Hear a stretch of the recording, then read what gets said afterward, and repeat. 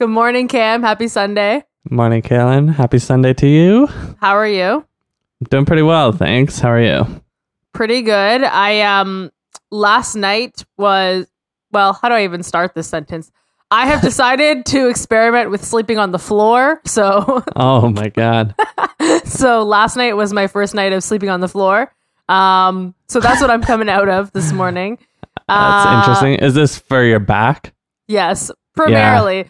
Well, yes, primarily it's for my back. So, but also, like, I guess, oh, this must have been, wow, time flies. 2 or so years ago, when we had a fire next door, so I lost most of my things like mattresses and such, my mattress. And after that, I was like, I don't need a mattress. I don't ever want to go through that again. Who needs a mattress? I should just start sleeping on the floor, you know? Like most people would do. Yeah, so I was like, got into a very specific state of mind where I really didn't want to own things. I think because I was just scared of like losing them all over again. Or I also realized like they don't bring that much joy to my life, and they're like, I don't know, it's not worth it. Anyways, been there, yeah. I've gone through waves. Over time, you just I ended up becoming like very consumeristic again. I wouldn't say very, but more than I wanted to be. Point being, I had considered it back then, but then I got a partner, and yeah, it's a bit weirder if you to ask someone else to sleep on the floor. I did try to pitch this to him, but you know, he wasn't super interested. How long were you sleeping on the floor then before? Like a couple months, kind of? No, I never did it. Like, because okay. I kind of just like moved. I moved away for a bit, then I moved back, and I was already in a relationship. I bought a bed, you know? Yeah. Anyways, and then, yeah, recently I've been having a lot of back issues, and it just popped into my head again the other day. And then, you know, as the internet does, I started getting served all these YouTube videos of people who sleep on the floor. So I was like, yes, that's what I'm going to do. So I'm I'm experimenting with it. It went pretty well. I use a Whoop band, which is like a fitness tracker, but it also tracks your sleep quality and sleep cycles and all of that. So I'm going to it was kind of actually like just normal yesterday in terms of sleep performance, but I'm going to see how things shift over time and how I feel. Is it like carpet or straight up hardwood or like a mat?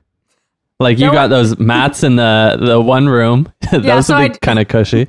Yeah, so I didn't sleep in the gym area just because like if Diego wants to go to the kitchen or whatever, then he'd be walking past me. So I slept in my office, so you can see the carpet behind me, which no one else can see. So I slept on the carpet, and for those listening, it's a decorated carpet, nice green and gray, with intricate design pattern. So I just put a blanket on top of that, like a small throw blanket, and then I just used my duvet and a pillow. A lot of people don't sleep with a pillow, but I'm not ready for that step yet. So that's where I'm at.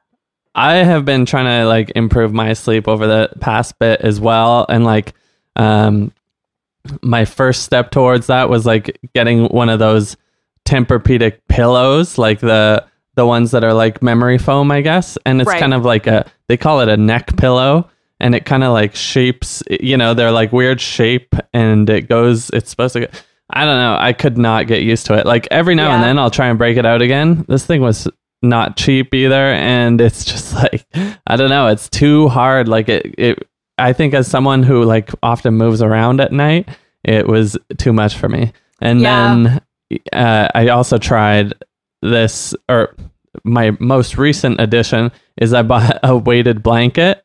And I'm trying that out. And actually I do feel like that has been pretty good so far.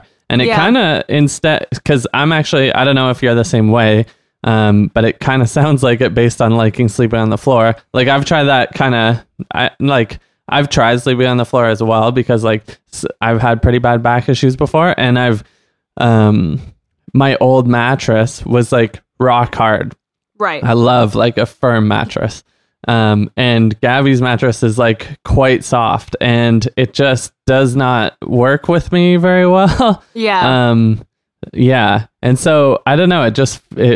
So I'm actually, it's too early to tell. It's only been like a week with this weighted blanket, but, and it's kind of awkward. It's like a single person size. Right.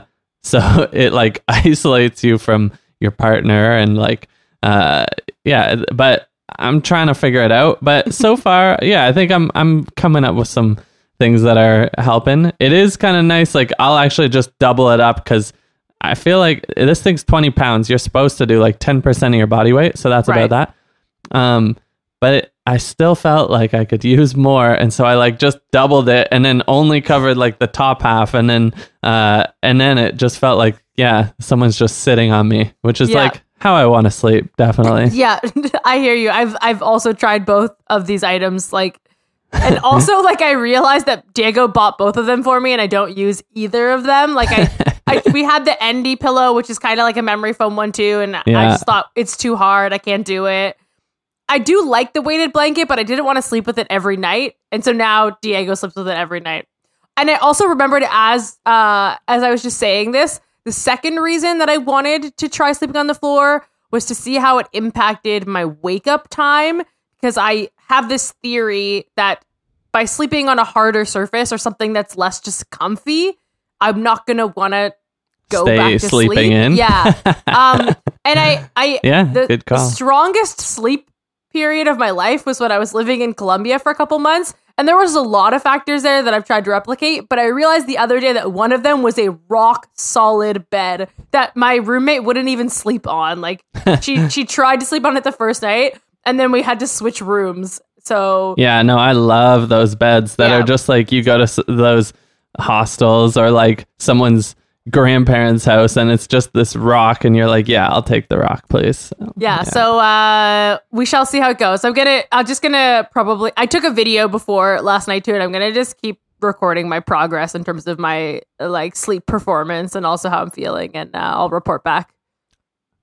Before we move on, I Gabby got me one of those, like a Fitbit last year for Christmas, and I was wanting to use that to like track my sleep habits. But then I just found like I can't wear this thing on my wrist overnight and even throughout the day, but especially when I have it just like 24 hours on, it just like it feels like someone's like pressing on me. Kind of the same as when I had this pillow, to be honest. It just feels like someone's like, pushing you a bit all the time and you're like, stop. And I saw like now there are like rings or something that can do the same thing. So I'm actually considering that because I could, I don't know, maybe wear a ring. I've never tried it. Probably would fail at that too. So I've never tried the rings either. And I've had it's funny. I was talking to my mom the other day about the Fitbits too. She has the same situation. Tried to sleep with it. It was uncomfortable. I used to use a Fitbit, but this band, which I know you've seen before, the Whoop band, it's very thin. So it's the only one that I don't notice at all when I sleep. But it's a monthly subscription product. So like, like up to you. Most people don't want to add like $30 something a month to their expenses, I gather. Yeah. I mean, unless I knew, that I would actually wear it, maybe. Yeah. But yeah, maybe I'll have to try something out. But yeah, for now, I'll just keep sleeping somewhat okay with this weighted blanket until I need my new consumeristic product to serve me good sleep. Yeah, I'll just wait. Maybe I'll turn it around and like pitch you on sleeping on the floor, and then and we'll see how our partners do with this over time. Gabby wouldn't mind. That's fair. Yeah. Cool. So that was my intro. I've seen you just like tweeting up a storm the past week. It seems like you have a lot going on. So I'm curious to hear. Yeah, it's been pretty productive couple weeks, even with all the tweeting going on, which I can honestly say is a bit of a distraction. Like anytime I try to go hard on the Twitter, it goes hard on me, and then it becomes like this like addictive thing, and I gotta like figure that shit out. It is feeling like there's good progress. I guess last time we talked, we didn't even have an update, but I can't remember if I had I think I just finished making the marketing site and maybe hadn't launched it yet. And so I launched that. It's just a landing page that people can come sign up for Hopscotch, which is the new product that I'm working on, which is product tours, interactive product tours. And so I launched that because I was kind of going back and forth on this of whether I wanted to go landing page first or like get a demo / working MVP and then like slightly before launching, like I just didn't want there to be like this long period of time where there's like people who signed up and then like 6 months later the thing is ready and it's like, right. Hey, you want to sign up? Like the interest is gone by then. But at the same time, I don't think it'll be that long before I can release something. And also I just wanted to like start getting some early feedback from potential customers. So I put that out, not expecting much, and didn't get much, and it's not one of those like didn't expect much and like we had 1,000 signups. Like, no, I think I have 8 people who like signed up on the list so far, and I'm more than happy with that.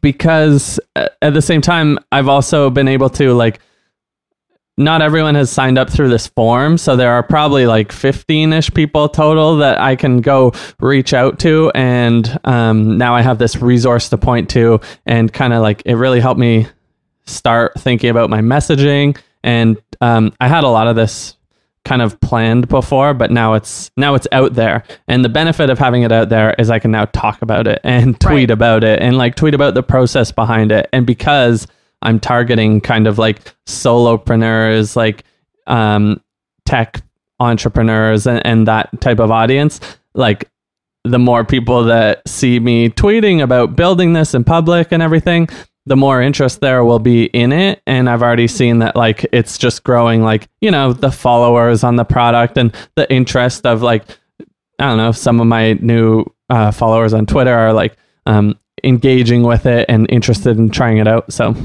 yeah, landing page is out.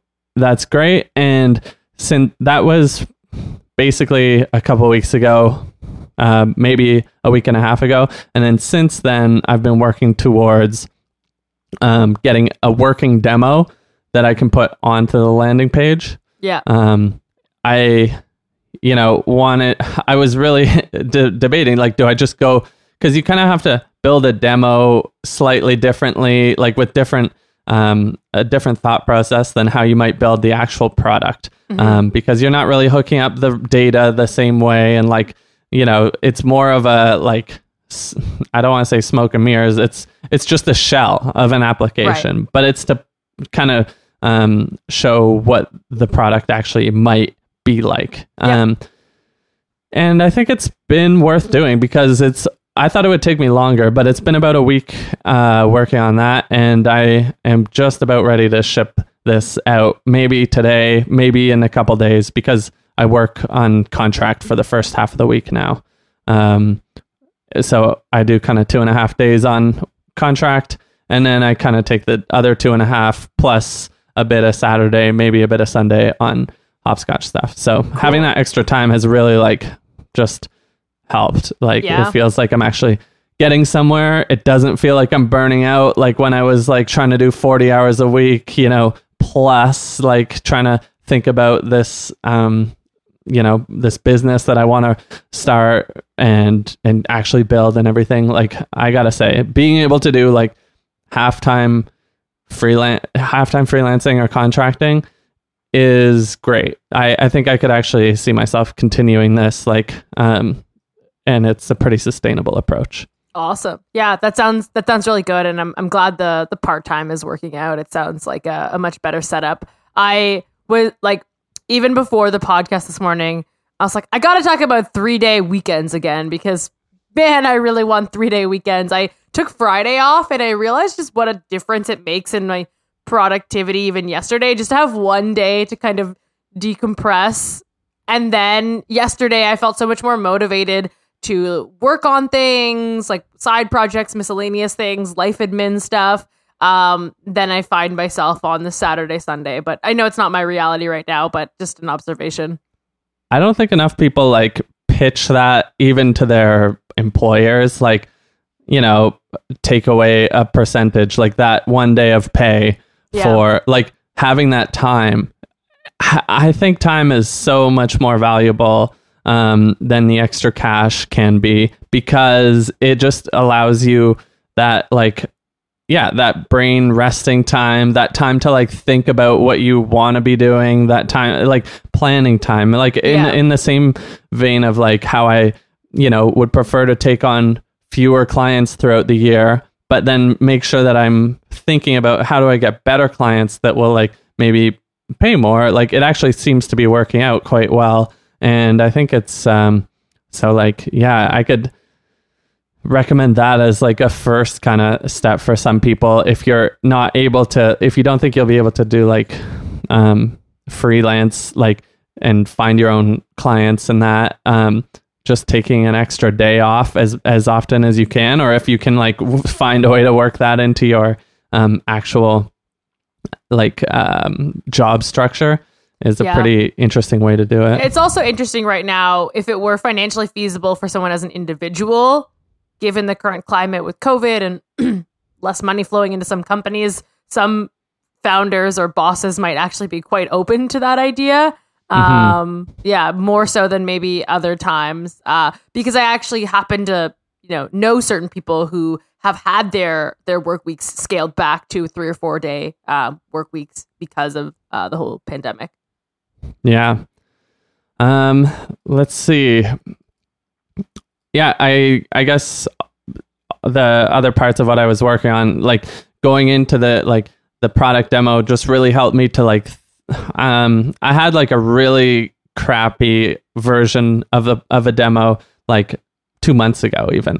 And I kind of just went from scratch here and like did like better styles, like incorporated, some things like video and just like how the positioning of the tour items will happen. I honestly didn't think I'd even launch with this part, but I kind of just started like, let me just give like a little bit of time to this of like, one of the things that I like, I'm really trying to take away decisions from the user, and not make them think as much and not put like pressure on them. And one of these small ways to do that is like a lot of these product tour tools, they'll say like, where do you want to place this in relation to the feature that you're kind of highlighting.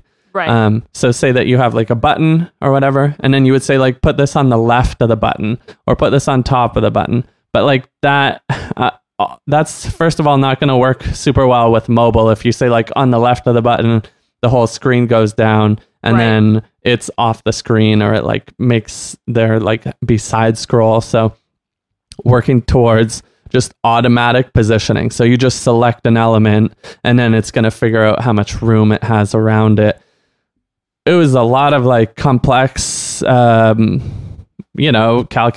and like JavaScript kind of math type of stuff. But yeah, I got something working out for that I'm like really stoked on. And so like, that's just one example of like what I'm trying to do to make this like whole process easier for like the people who will be using the product. Right. And it's been really cool to be able to do that early on. I also like, even just like trying to set up this demo, started realizing like there are some use cases that are tricky that present themselves. Like, because my marketing site has these like subtle animations where when you scroll down, the elements fade into place. And so if you just target the element, then it moves. Your kind of little highlighter thing doesn't know to move with it unless you like find a way to update the position along the way. And so I did a lot of work to like make sure that you're tracking an element as it moves or as the browser resizes. And so I'm really excited on like the progress on that front. That's looks awesome. Very simple. And I think that's the thing, like simplicity to the user can really mean like absorbing complexity away from them.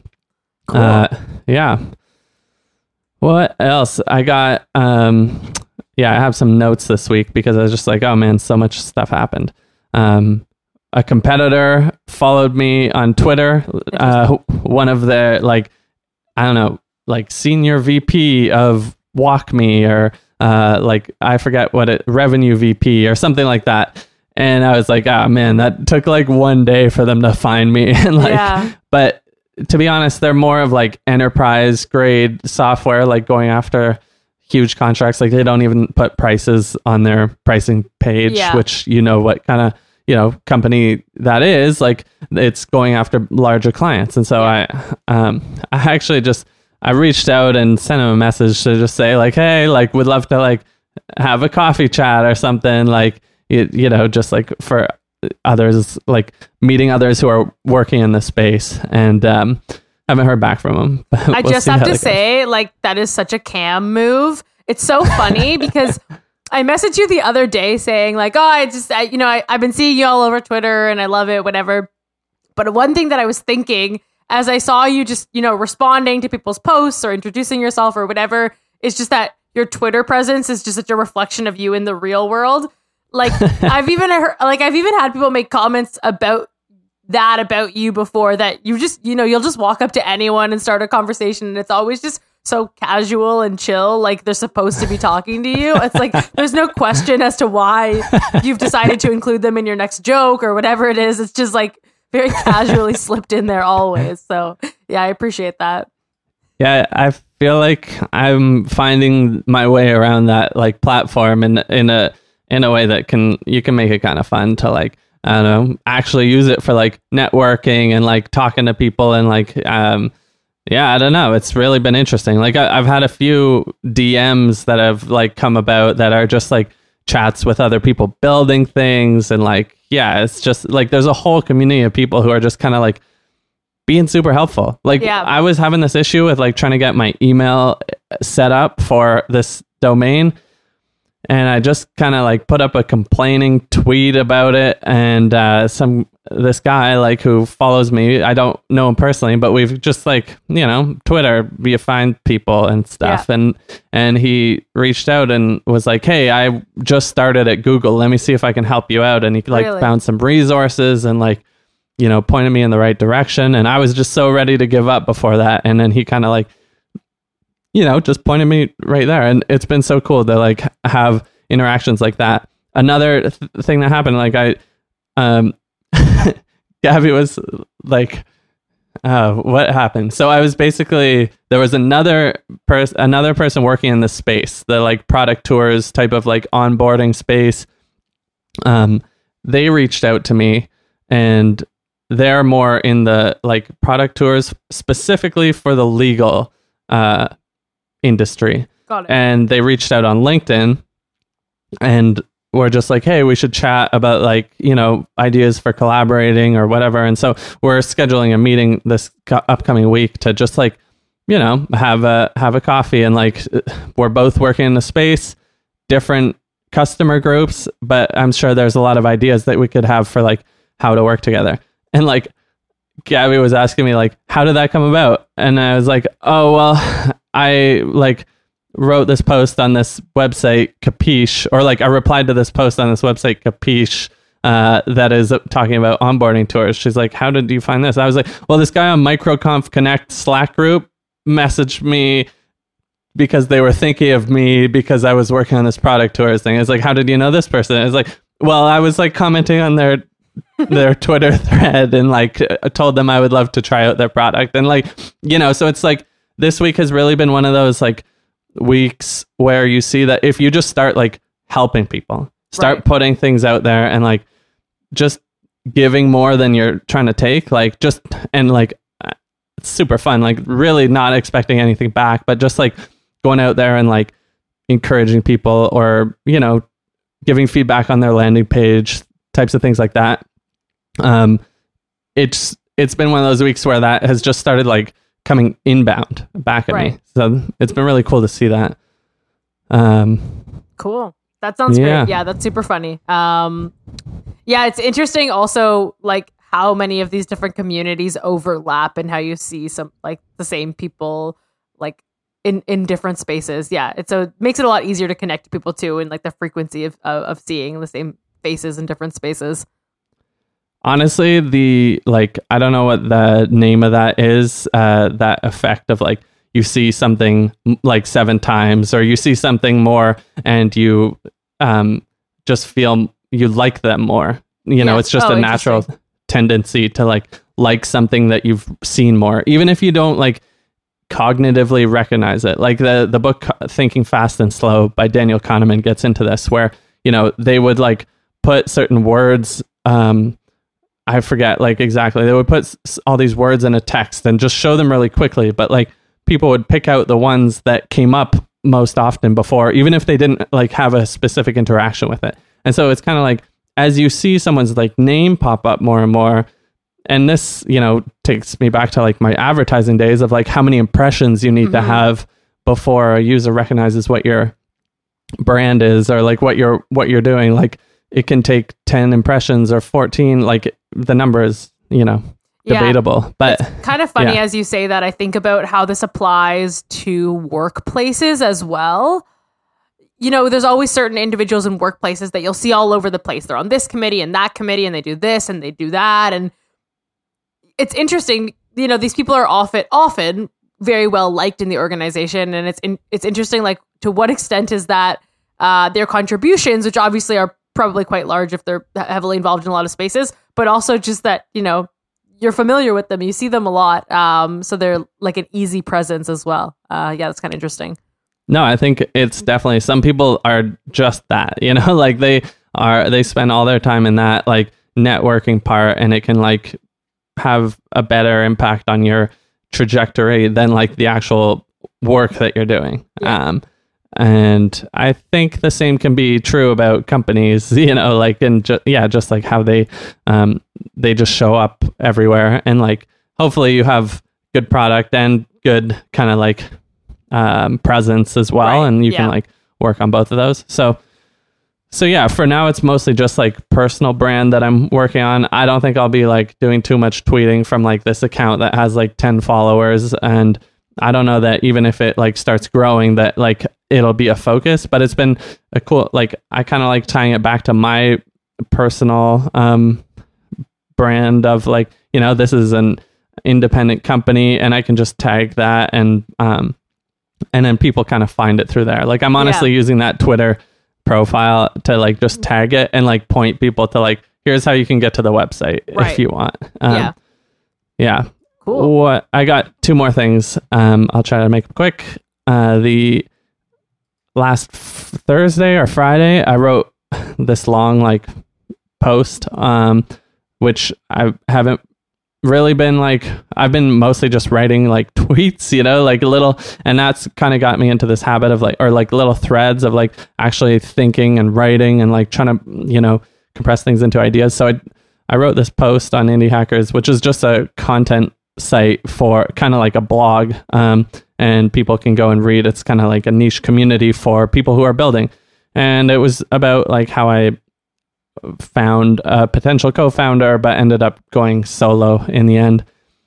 I don't know how long it is. It's probably the longest thing I've ever written, like just without needing to submit it to a professor or something. And like, I don't know. It was really fun to write. It like actually did really well in terms of like engagement, like people like grabbing onto the story, and it was fun. Like it was fun to write this thing, and just I kind of want to do more of that. Cool. Is kind of where that leads me. Like I wasn't sure if that was the best way to spend like one of my days off, or like it was probably a whole morning that I spent like writing this out and then shipped it. And I don't think it will have any real business impact, but I do think that being able to like express yourself through written communication is especially important for building a business in the early days. And I kind of want to focus on some of that for Hopscotch more, but like start doing it more towards like not branded posts, but like, you know, business focused posts of like like just a blog that is focused on actual lead generation. Right. And so I'm actually considering hiring someone to help with content, either to write the post, but I've also just been thinking like hiring someone to like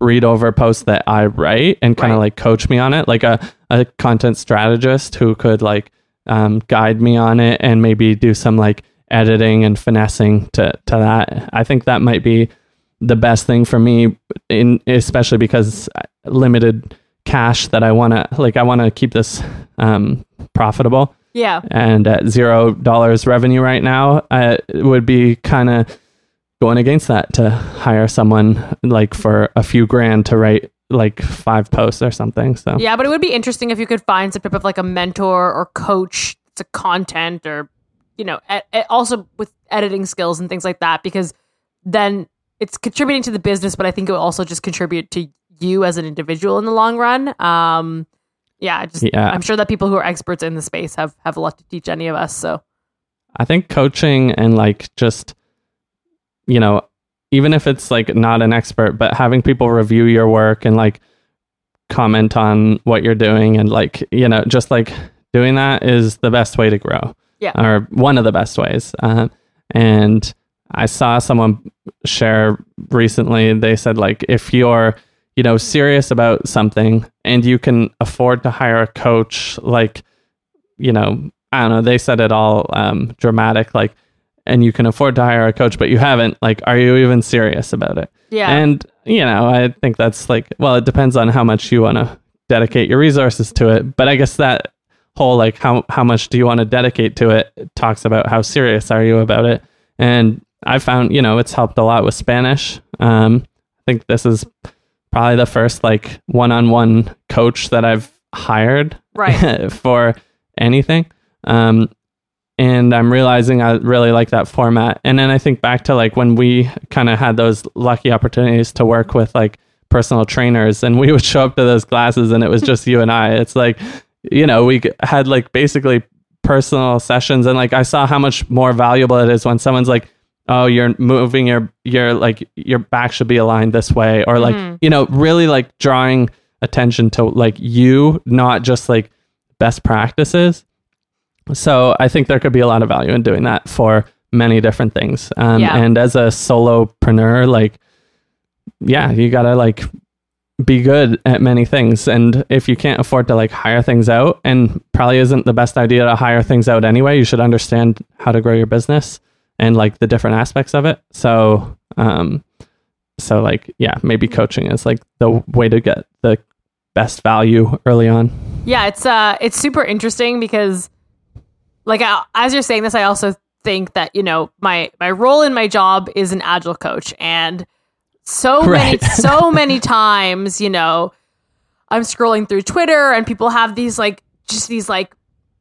shit posts about agile coaches and things like that. And I don't even engage, because I understand the amount of people who've probably been burnt by organizations and managers and coaches and scrum masters who have certain conceptions of agile or force it in certain ways or whatever it is. And I'm very much a person that has ended up as an agile coach because my style of project management was always just helping teams to collaborate and asking the right questions and helping people even individually get into like better headspaces or try new things or experiment. And that's kind of how I've ended up where I am. And I never engage in those posts, I think, because honestly, I'm confident enough in my work that I know that the teams that I work with feel that I'm benefiting their space. Otherwise, they wouldn't request me.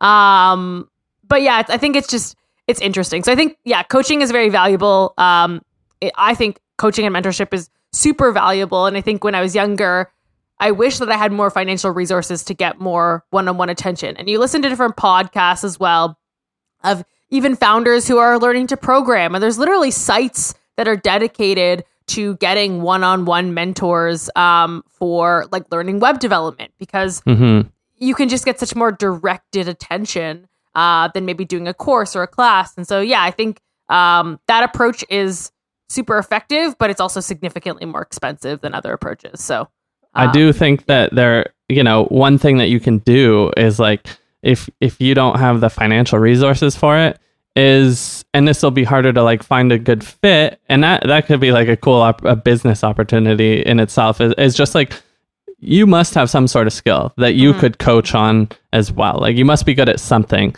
And so just like finding ways to trade what those skills are. Like I've traded even with Julio, our Spanish teacher, before, on just like, here's how you may want to set up like a podcast or like deal with some content and like stuff like that. And we've traded some, hours on that front before. And I think that a lot of people could do that. Like, my friend was like, he's a music producer, but then our other friend is a pianist and like really knows how to like play, like is like classically trained. And so they were coaching each other, they would like do these back to back sessions of like, I'll show you some music production and you teach me some music theory. And so, that kind of like trading, don't like write that off. Like that's an opportunity that you could use. And I feel like when you do coaching or like you do have to like distill any sort of teaching, like you have to do any sort of teaching, you really can grow yourself as well. Because like to teach something, you really have to like know it. And the best way to make sure you know it is to sign up to teach it, I think. Totally. And I think, one last thing that I'll say is as I think this through also, I think that the whole industry and the buzzword of coaching has actually exploded in the past 3 years. I think someone made a comment to me, it was my brother a few months ago. He kind of said, well, like everyone is a coach nowadays. And he wasn't saying that in reference to my job, but just general life coaching, career coaching, et cetera, et cetera. And it's true. There are a lot of people on my LinkedIn and on Instagram, like all the ads I get for coaching. And I think, similar to being a Scrum Master or an Agile coach, when those things like blow up and they become mainstream and so many people are doing it, it's hard to figure out like where is the quality, especially in more generalized coaching. That's 100% true. But I think you're talking more about like specialized coaching in certain areas, which generally those people probably wouldn't even call themselves coaches a lot of the times. I definitely see that as well. In that I also saw on that thread that I was talking about, like people saying like, but like, how do you know that like someone is good or not? And it comes down to like referrals and like the references and just trying it out. You don't have to commit to like, you're doing it for a long time. If you don't like it, then go try something else, but don't let it burn you away from like, don't let it just burn that idea of like coaching in general. Cause I do think some people let that happen because they've had bad experiences. And I don't know. I've definitely had that with like hiring an accountant. I knew you were going to say accountant. I forgot, but because I try to block this out of my memory. It's happened twice. I hired an accountant to like help me with my taxes and filing them, and like once they just left me like, they helped me prep everything, and then they had all the files and like all the calculations and everything for like how to go about it. I was super green at like running business side of things. This was like when I was hosting an Airbnb space and then also managing like a band and the, expenses and everything for that. And they just left me kind of in the dust when CRA came and like wanted to audit, which is fine, like it happens, but like I didn't have any of the numbers or like understanding of how to back it up, and so this kind of just ended up like getting my tax return like, I don't know, canceled or like taken back, and it was a nightmare just trying to get them to like actually act to like follow through on it. And then I found another accountant, the same thing happened basically, like except we didn't even end up working together. They just kind of ghosted off. And so it's, trying to find the right consultants. And I found both of them through referrals, but like you gotta, I don't know. It's, now I have like 2 people that I work with on that, like that I met through friends, and one is really focused on the corporate tax side of things, and one is more focused on like personal tax side, and it's been really great and like pays for itself 100 times. Yeah, that's fair. Yeah, I think it's the same for anything, like for counselors too. I've had similar experiences of trying people, and I think the thing that I'll recognize is I get the exhaustion when you have bad experiences and the thought of going back into trying that again. So I think it just kind of goes back to your initial comment where you said, if you're serious about this and you have money, you don't have a coach, are you actually serious about it? It's interesting to dig into some of the other aspects as to why people might be apprehensive to go that route. Because if you spend the money and you get burned, which I wouldn't say is an uncommon thing to happen when you're trying to find a match for you, whether it's coaching, accountant, whatever. It creates some apprehension in doing it again. So I think, that's an interesting thought around that comment. Definitely. I mean, I think about that with like finding a co-founder, that post that I wrote, and just like the whole experience of like my first co-founders like didn't work out super well. There were challenges in that. And then when I like went to go find this next co-founder, like I was so much more apprehensive. And likewise, he was as well, because he had gone through similar issues. I think a lot of people go through those types of issues, and it's not commonly talked about, and there's not really great channels for like vetting people on this. So I don't know. It's pretty wild. But that wraps it up for me. Like, it's been a fun 2 weeks. I'm excited, optimistic, but I still think it's going to be a long path from here. Like, to actually build out the first working version of the product and get that into people's hands could be, I don't even know how long. Like, it's, and so I don't want to like, I definitely want to make sure that I get something out as soon as possible so that I can like make sure that I start serving real customers, proving that this is a viable opportunity for me. And like, I don't want to like waste a whole year and then look back and like, find that this doesn't work. Like, I want to get something out as quick as possible. So I'm really just trying to figure out like, how do I cut the right corners to do that? Yeah. Cool. So more on that. Awesome. Soon. Yeah. It sounds great. I'm really glad that the half weeks are working out as well. It sounds like it's a bit rejuvenating to have that space and time. So that's cool. 100%. Cool. What's going on with you?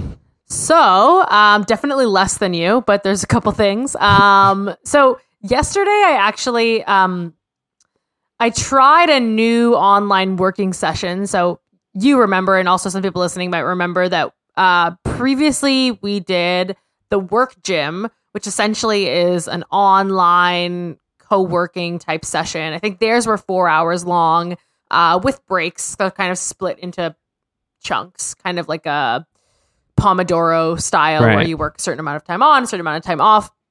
And I did that for a certain period of time, like, I don't know, maybe a year and a half ago. And I remember us discussing it then when they had limited scheduling, and I was just like, I just want to recruit people. And like, and just, I would try to like second people from the chats. I'd be like, here's my Twitter. It didn't work out very well. I was being quite aggressive. I can't believe you actually did that. Anyways, I bet I'm not the only person who did it, because now there's a bunch of other services. So I thought that I would try one out this weekend. And so I guess I'm going to just recap my experience with the two that I looked into. So the first one that I looked into was Weekend Club, Weekend Club. I think that's what it's called. I'm confusing it with another service called Lunch Club. Too many clubs.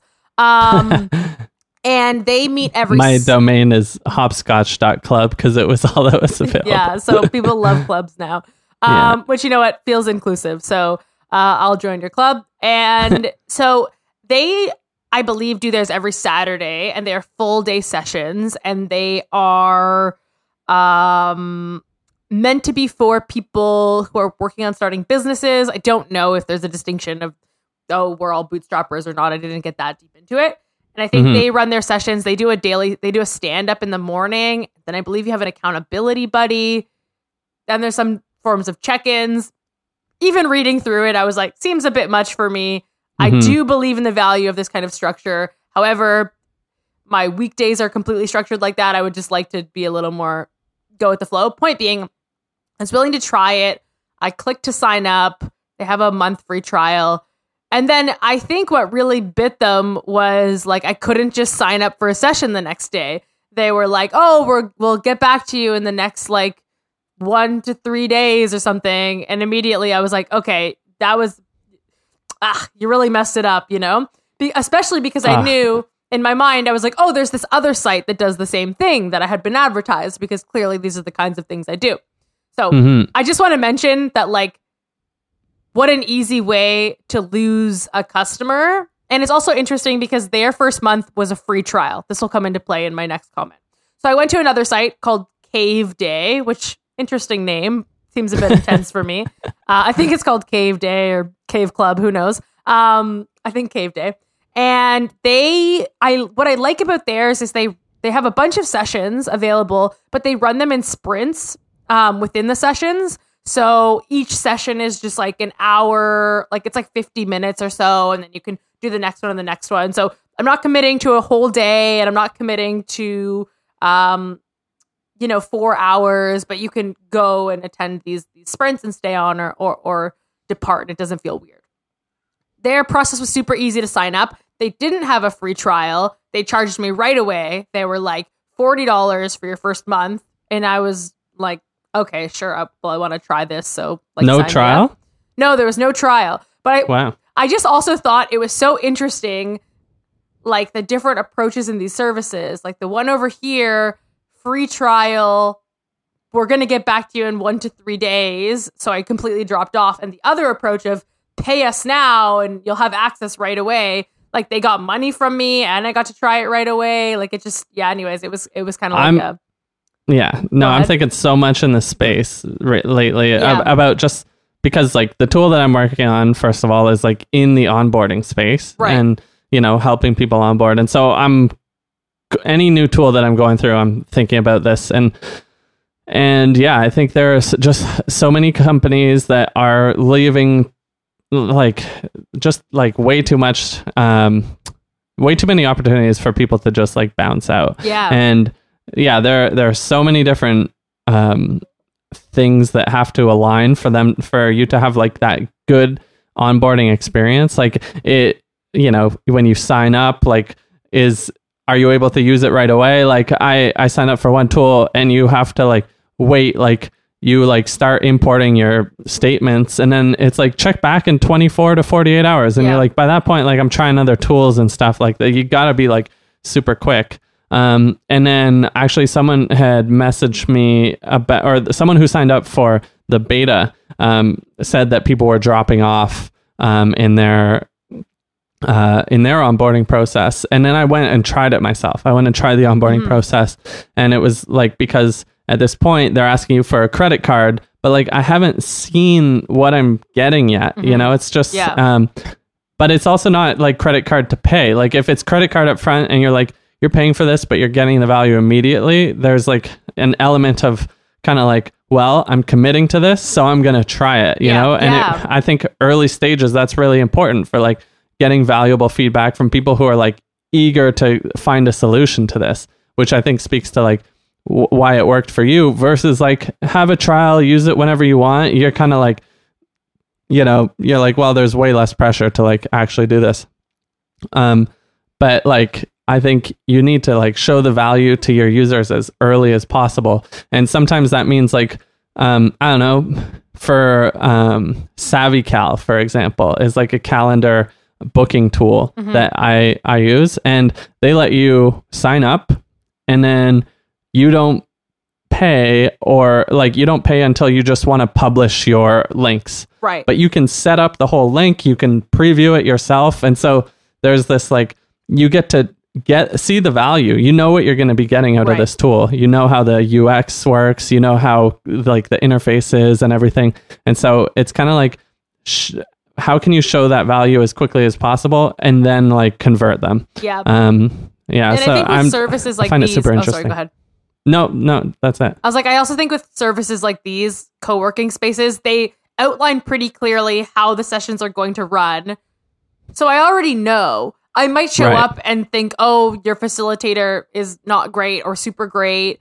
Maybe there's no one else who showed up. Like there could be weird things that happen, but for the most part, I know what to expect. So I'm willing to pay to try it, Yeah, I thought you made an interesting point about also if they take my money, then I'm going to try it, right? So then also they can really quickly validate if I'm going to be a returning customer or not. Like I've given them money, I've tried it, and then if I cancel, then they have a whole realm of exploration to understand, why was someone willing to give me money and try this, but then left? So churn is a much different metric than like the trying to filter out free trial signups, like trials. Yes. I think like active churn is proving that your product isn't quite there. It doesn't have enough to it. And I think like if you have this like free trial stuff getting in the way, then it can just add noise, because there's going to be just an inherent percentage of people that don't convert through. Yeah. And so if you have all these, especially if you have like analytics tools and events going on, it's like, oh, like you almost have to filter out the trials, or have a way to filter out trials from when you're managing those events, so that you know like the people who are churning versus the people who are just testing out the waters and stuff. It's quite interesting. It is quite interesting. So that was just like an anecdotal story from my experience of trying to sign up for one of these, because I wanted to try something other than Work Gym. Mm-hmm. And also, so yeah, I love these types of sessions when I sit down to do them. And it's funny, I was thinking back to my earlier 20s. Like I thrive on accountability, or just having people around is a big motivator for me. Mm-hmm. As you know, I like to co-work, but I was thinking back to my earlier years in Toronto, and I used to even organize like a PD Saturdays group where everybody would meet at this cafe, and we had a Google Circle. Was that what they were called? I don't know. We had something on Google. What was that platform called? Plus? Google Plus, yeah. Anyways, we had a circle there or something like that, where we would post every Saturday and people would come, and they were mostly all people that I knew. But I just really liked that space. And I like doing it virtually as well, because I don't have to leave my house, although that would be nice. So I did the session yesterday. It was great. I just did one sprint. So I'd like to, because I had Spanish after, but I'd like to try doing a couple of the sprints on this Cave Day app. I thought the facilitator was really lovely, and they have a very different style than the Work Gym. A lot less I feel like everyone at the Work Gym is very like biohacker, optimize everything. Super academic, like pseudoscience driven. They'd be like, here's a paper on why you only need to sleep 2 hours a night, like things like that. And I was just like, yeah, it's amazing how much the culture behind something like this plays into how you experience it and want to use the product. Even though you're just sitting on a Zoom call almost in silence for like most of it. Yeah. But there's those like whatever 2 or 8 minute like times in between where there's like someone, like a facilitator talking, or like the way that they're just like messaging works and their emails and their all that like builds this kind of like brand in your mind of like how you perceive them.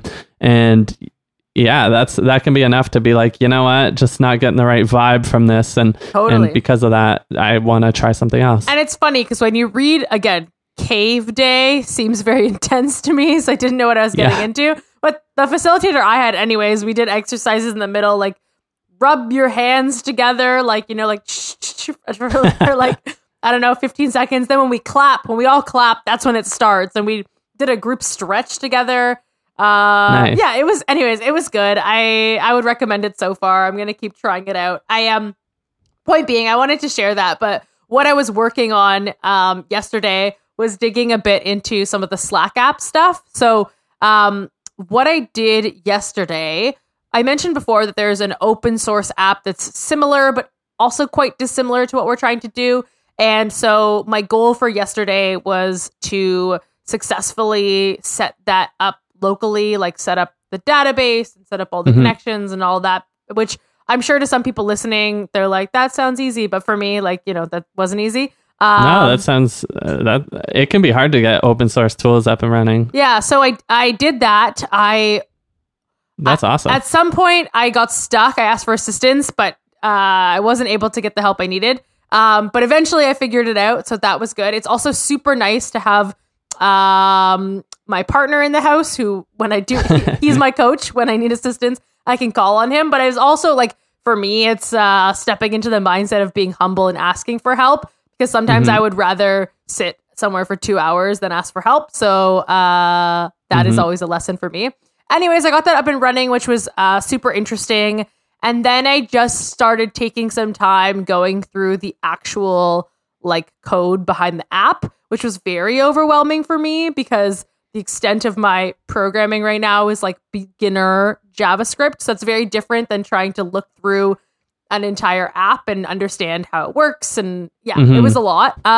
So with that being said, basically my plan of action right now, I found like I did a bunch of research on different tutorials for building Slack apps. So as part of kind of setting up this one locally, I had to do all the configuration stuff on Slack sides too. So I understand how a bunch of the configuration works for setting up apps, but it's like actually the programming of the app side that I'm like completely uncertain about. So I just looked at a bunch of tutorials for programming very simple apps. So I just kind of want to go down that route first just to get some more knowledge.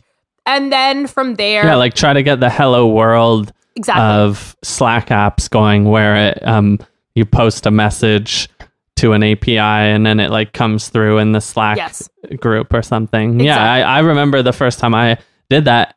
And like, that's such a cool feeling too when the message finally comes through. So I'm really excited for you to like work further on that. I don't know. It's really cool. Yeah. And I was like really enjoying it yesterday. And I do want to work on this with Diego. And obviously, you know, he's a developer. So I'm sure I could save a lot of time by going at this in a different direction, but I'm really enjoying this. And so, yeah, I'm trying to do that. But I also, you know, as I'm going through different tutorials and listening to people and reading articles, it obviously sends you down a rabbit hole of like, what is this infrastructure? What is this library? What is this thing? So I have just kind of a long list of things that I'm trying to wrap my head around. But yeah, my hope is to just figure out building kind of those simple, like you said, like hello world situations.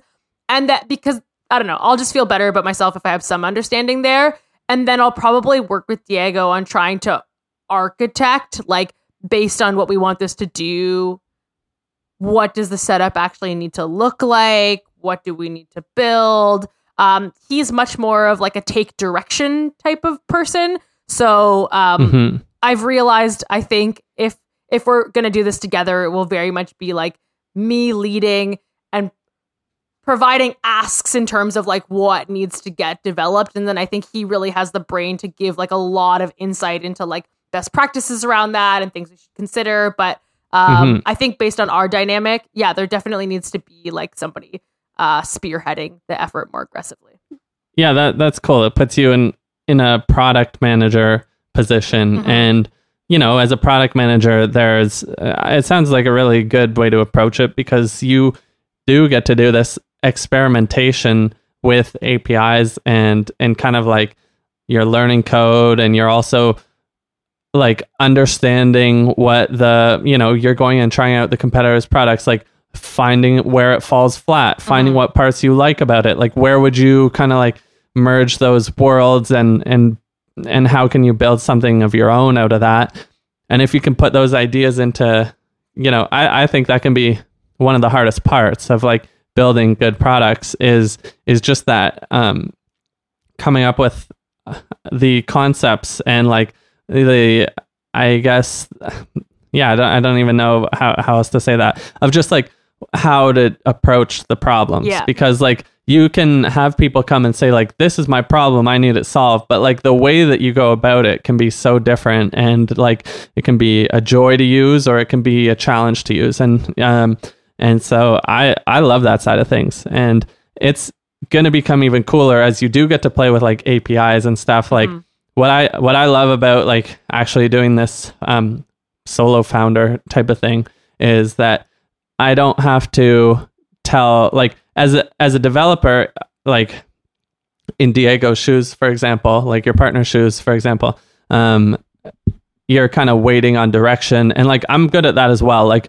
knowing how to take a set of requirements and then going and finding the best way to do it. But like building that list of requirements, sometimes I want to just like play around with an API, like build a little sandbox tool, like this demo that I'm working on, like build it in like 3 different ways, or like, oh, that abstraction's not working. And like, you know, it may be simple at the beginning, but like you're going to learn so much as you go through that. And I don't know. It's really, and it's fun. There's like, I think there's a lot to be said for really like, I'm not going to call like let's say from a code perspective, like really shitty prototypes of how things might work. And I say that also, I had an interesting experience last week where I mentioned to you that I do something like this at work, but it is a no code solution. So it is a hookup between Microsoft Power Automate and a spreadsheet.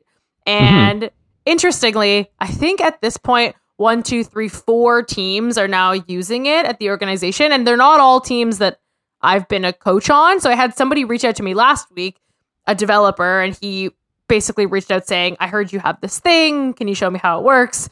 And I said, as long as you don't judge me, I'm happy to walk you through it. But interestingly, then I walked him through it, and then we kind of like just workshopped it for a little bit together of how we might set it up for his team or do it differently. And then he took it away and made it at least like 7 times to 10 times better, even just using the no code tools, because like being a developer, he was able to think about how to set up the automation a bit differently. And make it even more user friendly. So yeah, it's interesting, I think, to start with something and then bring in people who are, more expert status to refine things as well. So yeah, I'm learning the value of very scrappy prototypes. That's fun stuff. Yeah. So I think that's honestly it for me in terms of that space. Work has been very busy. We kick off I think I mentioned this in our last podcast, but we kick off our org-wide OKR setting in January. And so the team that I coach, I took on kind of running all of our sessions for that, which was super successful. It was the first time that we were able to essentially include everyone from the team in like a very structured way to come together and set these goals, which I think I'm super proud of the process that one of my teammates put together and that I was able to adopt. And I'm looking forward to see how objectives go in a quarter where like there's much heavier team involvement. So that's what I've primarily been spending my time on the past couple of weeks.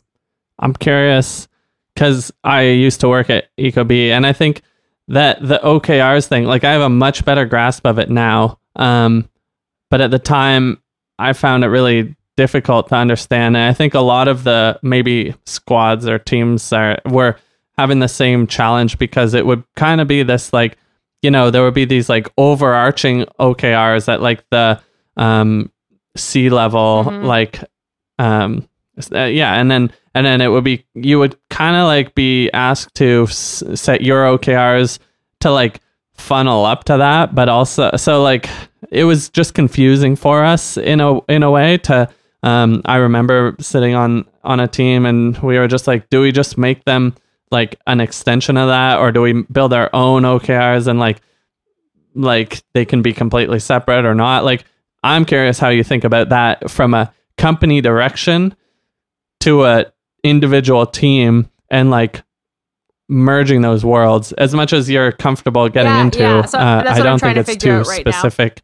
So if it is too much like in the weeds, then I think like I can also talk about this like a bit abstractly. So in an ideal scenario, it would kind of work as you're describing, which I don't think is the reality, where your organization, or at least like your business unit, your product line, has this one core objective, and then like teams below it might have more objectives that funnel up to that. But I think in order for teams to make really good decisions about their objectives, they need very clear thinking from the top. But in terms of kind of doing that on a team level, the way that we approached it, because I think that a lot of teams go into brainstorming sessions and the idea is like, well, here's the org objective, so what do we do? And that's such a hard conversation to have, especially if people are not super familiar with OKRs, which is definitely you might not be like you might not be that type of person. Like you might be individual contributor. Like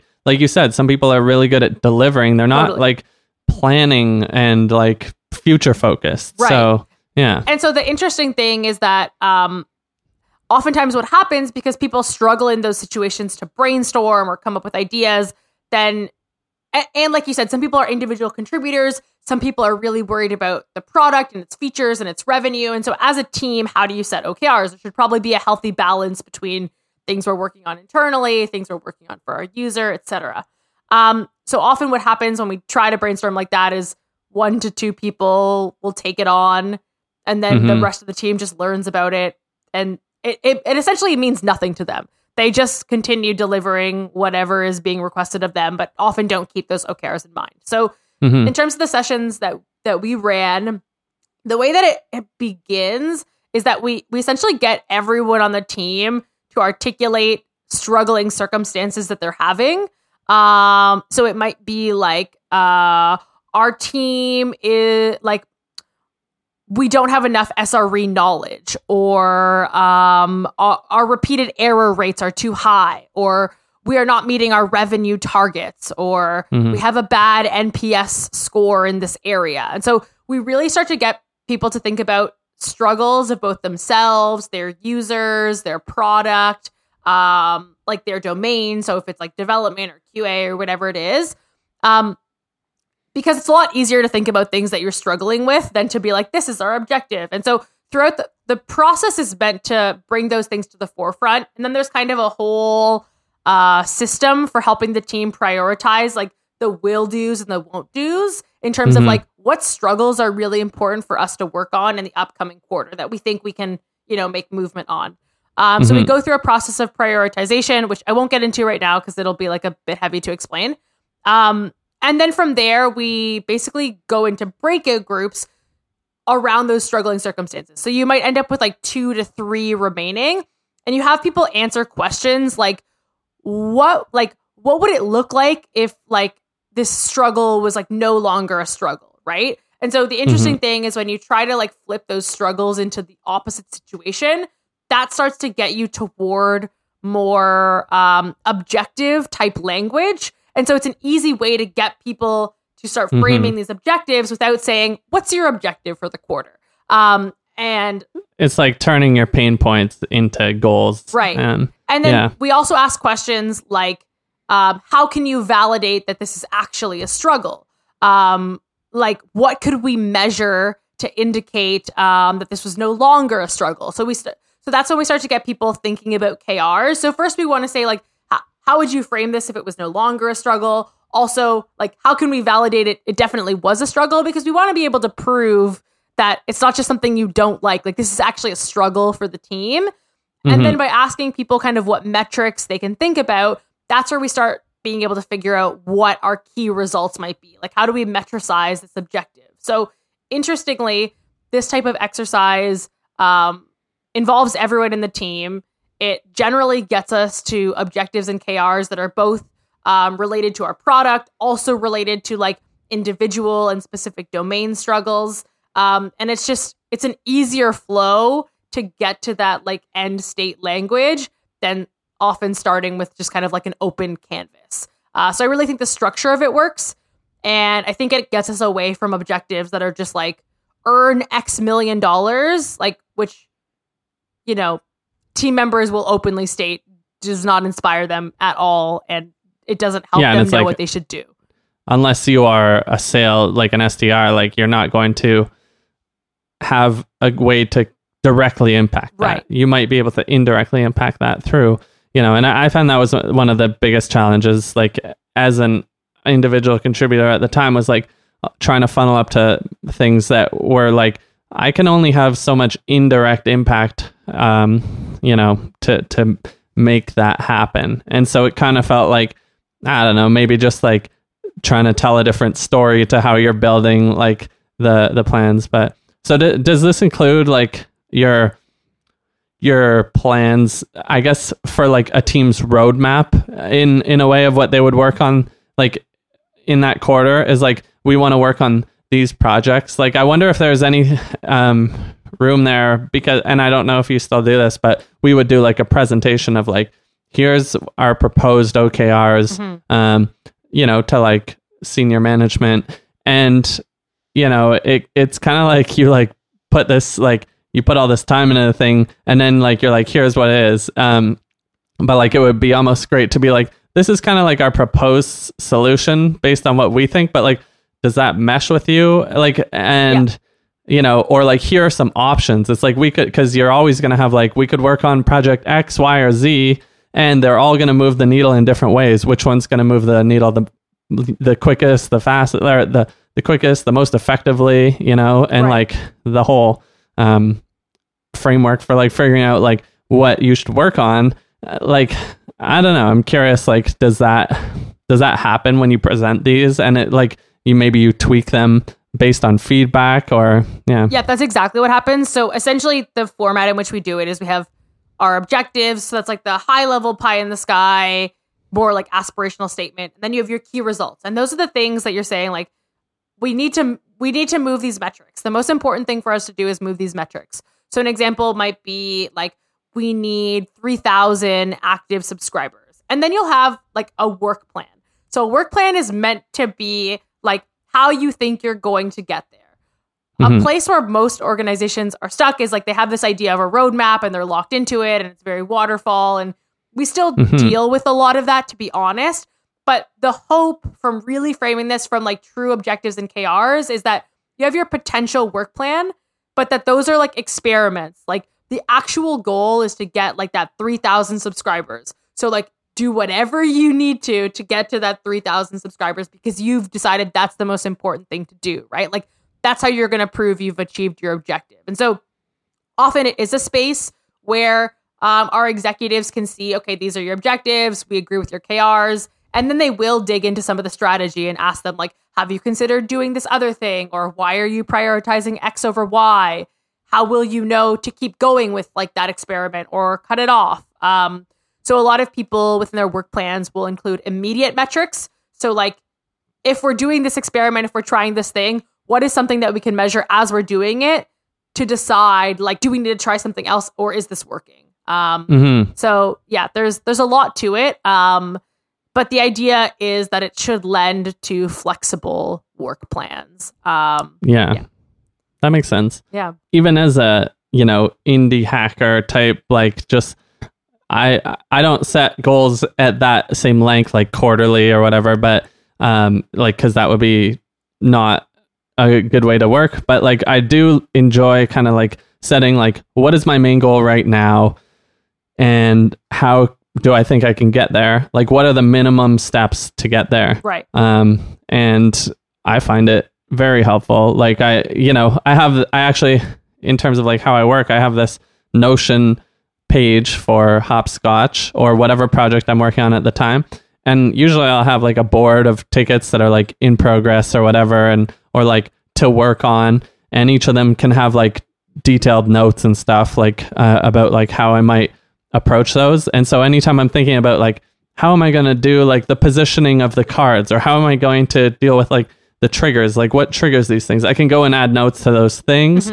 But then I just end up with like this like massive list of like to-do items and it's like hard to manage. And so I'll either like filter that list down, or to be quite honest, usually I'll just like have up in the page, I'll just write one of those little like just some bullet points of like, main goal right now, do this, and here are 3 things that you can do to like achieve that. Right. And like I'll even try to do that, and then just reset it every so often when I'm achieving that. Or like if it's not happening at the cadence that I want, then I'll maybe like think, what can I cut, or just give myself permission to keep going, or decide if I need to abandon that part and like move on to something else. So yeah, I think like it's not something. Sorry, it's not something that is only for larger organizations. Yes. It might be less structured, but like it's a similar type of approach that you can use to like keep yourself focused. Yeah, and I think like as you say that, the thing that comes to my mind is like that makes sense, because if you have a large list of items or even a small list of items, you can't truly prioritize things by just saying like, what do I think is most important? Like you don't have a rubric for what important means. So if you have those other goals and you're saying like, these are the 2 to 3 things I can do to get there, like that's your rubric. Like it's like you want to get there. So what are the most important things to do to reach that? And I think unless you have that, you're just kind of flailing and prioritizing because you haven't really defined like what important is, I guess. Yeah, that's so hard to nail that, but just like throwing the board away can be the best way to do it sometimes. And I think it changes, right? So right now what's important or what your goal is or your KR or whatever it is going to be different than maybe 4 months from now. And so you'll prioritize those things differently based on what your immediate goals are. Yeah, I feel like those like overarching, like long lasting ones are more like your mission statement almost of like, you know, for Hopscotch, like it's just like be helpful. And like that's kind of just like the core is like, let's help people. Yeah. But it's vague but it gives you something to like point up to at a top, like overarching, like, is this in line with our core mission? And then you can have like your core values that maybe are building up to that, like maybe slightly more expanded upon. And then for the things that change are these objectives and key results. Yeah. Or they may change or they may not. Like you may still have one of your objectives like be just like delight your customers every day and like the way, and then you like find ways to do that. It might be there every quarter or every time you're setting this.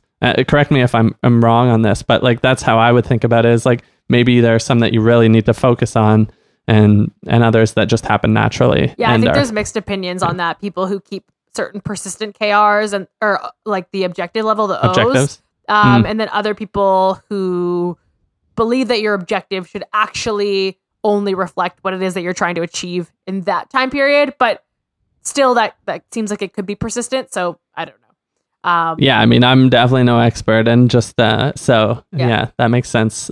There's always like different ways of approaching it. Yeah. So, I mean, that was, I didn't expect to dig into that as deeply as we did, but, sorry. No, you don't need to apologize. But yeah, I think that pretty much wraps it for me, and we're quite long on time now as well, but, this has been a great conversation. So worth it. Yeah, that was fun. Well, we will catch everyone next time. If you want to find us, then, find us on Twitter at WorkPals. Awesome. Take care. Ciao. Bye.